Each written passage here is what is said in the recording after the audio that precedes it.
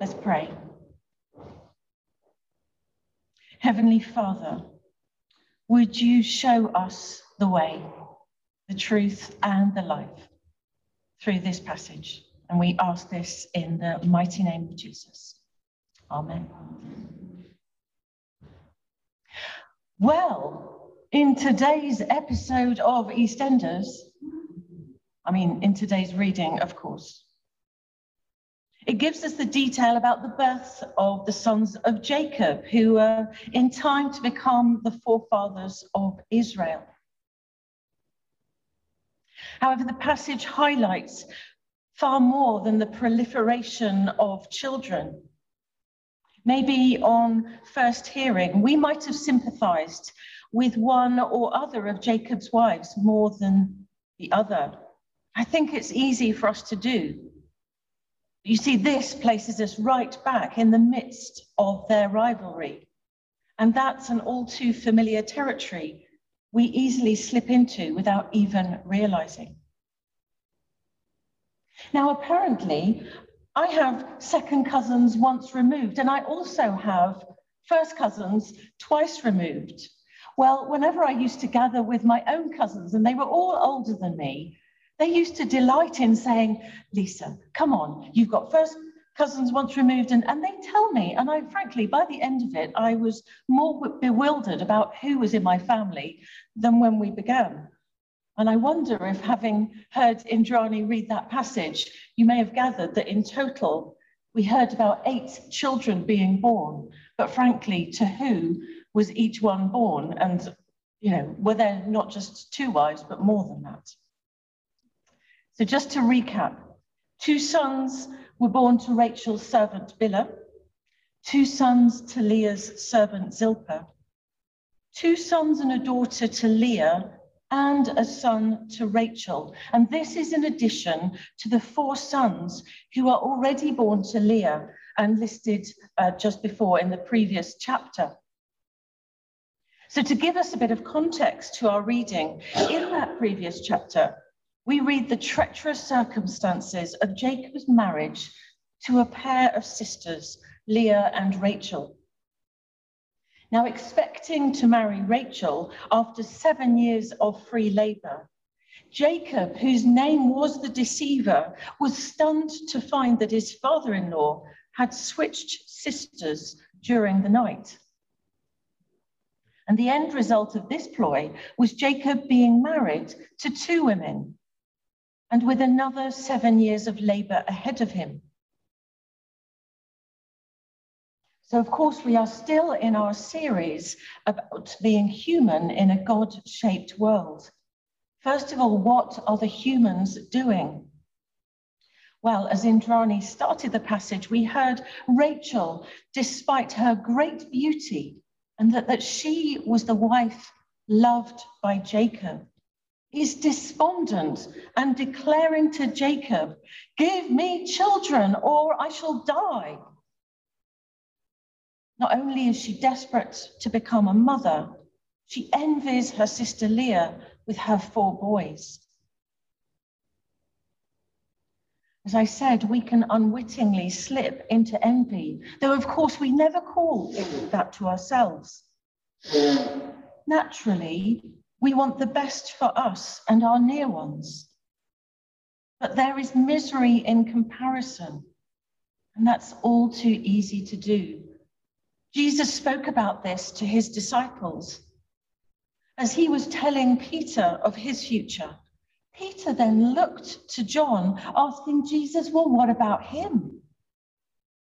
Jesus lovingly pointed Peter away from comparison, of comparing John's future with his own, saying, what is that to you?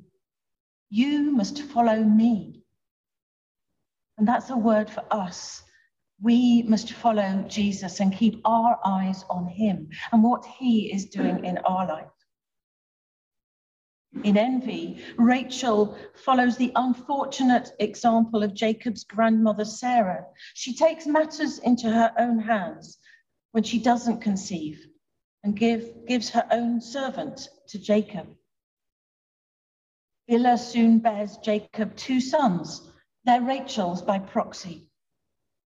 And thinking more of her rivalry with her sister rather than her thankfulness for these sons, Rachel names the boys for her circumstances and her feelings.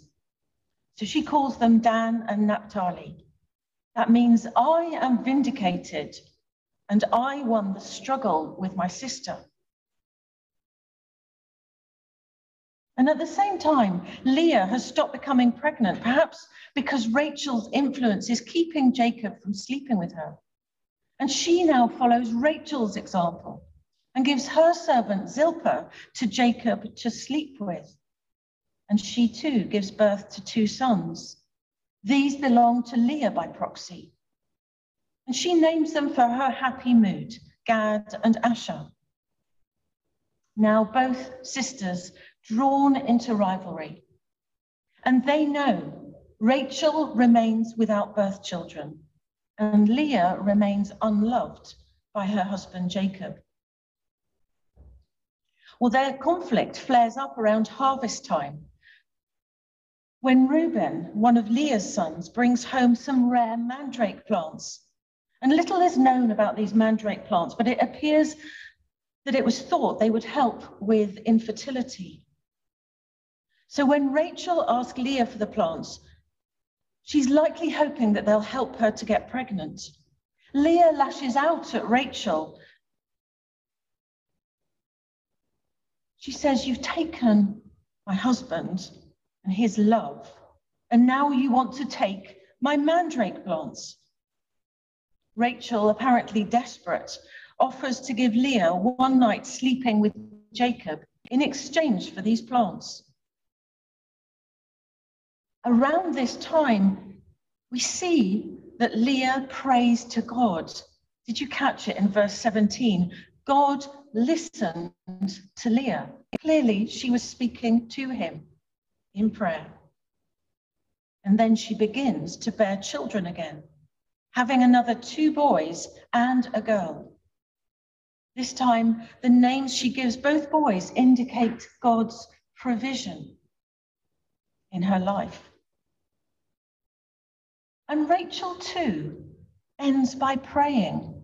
God listened, and she at last bears her first birth son, Joseph. His name amounts to Rachel's next prayer request. It's still the same as the one she said to her husband, or what she asked her husband. It's a request for another son to follow. This is what the humans are doing. What about God? What is God doing? Well, God is sovereignly working his purposes out. He is fulfilling the promise made to Abraham and to Jacob that this family would become more numerous than the stars in the sky, or indeed like the dust of the earth, as he told Jacob. And he's doing this despite Leah and Rachel's unrighteous mutual envy, and despite the fact that they are trying to problem solve in the beginning themselves. The graciousness of God shines out in this passage, even if in small glimpses.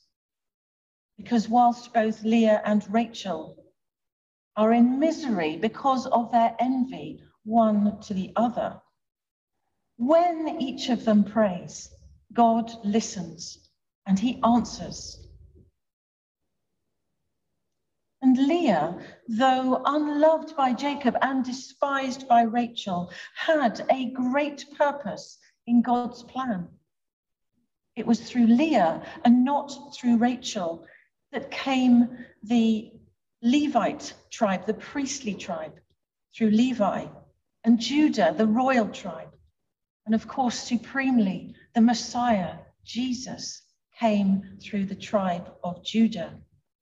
And Judah was Leah's 4th son, whom she named, "I will praise the Lord."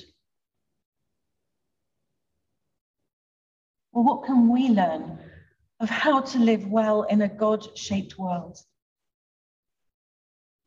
As I said, it's envy that lies at the heart of the misery in this passage.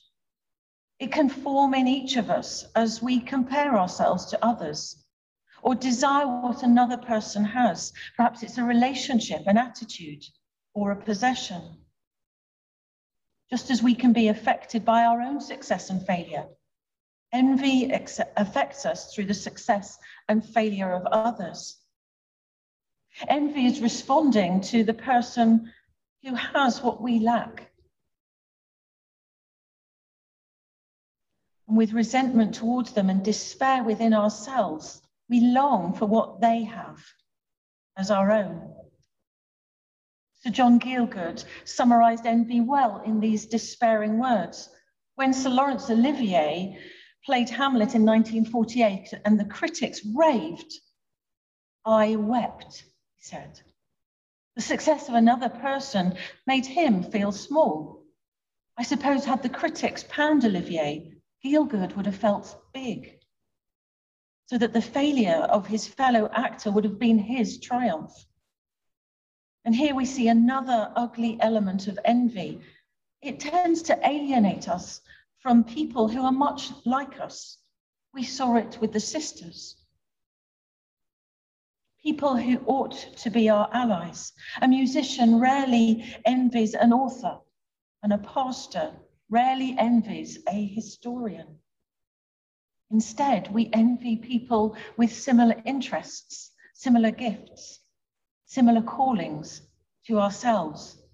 We envy the very people with whom we should be co-laboring, loving, working alongside.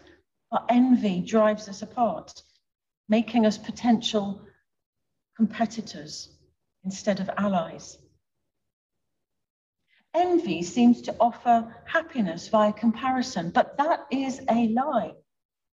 If we are worse off in the comparison, we move towards despair and resentment. We hate our neighbor.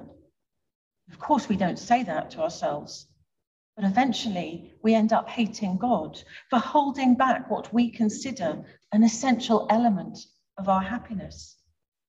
But if we win the comparison, we grow in pride, in our sense that we are a unique gift to the world. Here too, we hate our neighbor, and eventually we see God as just a mere power who exists to give us the success we're sure we are entitled to. What is the opposite of envy? If you look in the English dictionary, there are a few stabs at it. But I think the Bible gives us the answer. The opposite of envy is rejoicing, especially in the success of the people who are closest to us, those ones that we might otherwise naturally call our competitors. Paul speaks to the Romans and guides them to rejoice with those who rejoice and weep with those who weep. The opposite of envy is feeling true sorrow at the failures of a person in the same field as us. The opposite of envy is rejoicing, especially in the success of the people closest to us, the ones who receive the accolades we would like for ourselves, the ones who are garnered with praise for accomplishments much like our own. Yet we can have this joy, but we can only have it if we first find our ultimate joy in Christ and in his peace, as we sang earlier. And our joy in Christ comes by understanding and acknowledging that our deepest identity is found not in success or failure, but in our union with Christ. We are Christians. We belong to Christ. We have to know that our standing before God depends not on our accomplishments, neither what we have nor what we do not have. As we receive Christ as our Lord and Saviour, we are secure before him. And when we are secure before him, and when we know that we are, we can be secure before others. When we know we're secured in him, then we've secured the opposite of envy, and that is joy. So what about us? What about tomorrow morning, Tuesday morning, Wednesday morning? That we begin our day by thanking God that we have Jesus. Jesus, he is our portion and he is our strength. If we start the day that way, how different our day will end. May the joy of the Lord be your strength today and tomorrow and every day. Amen.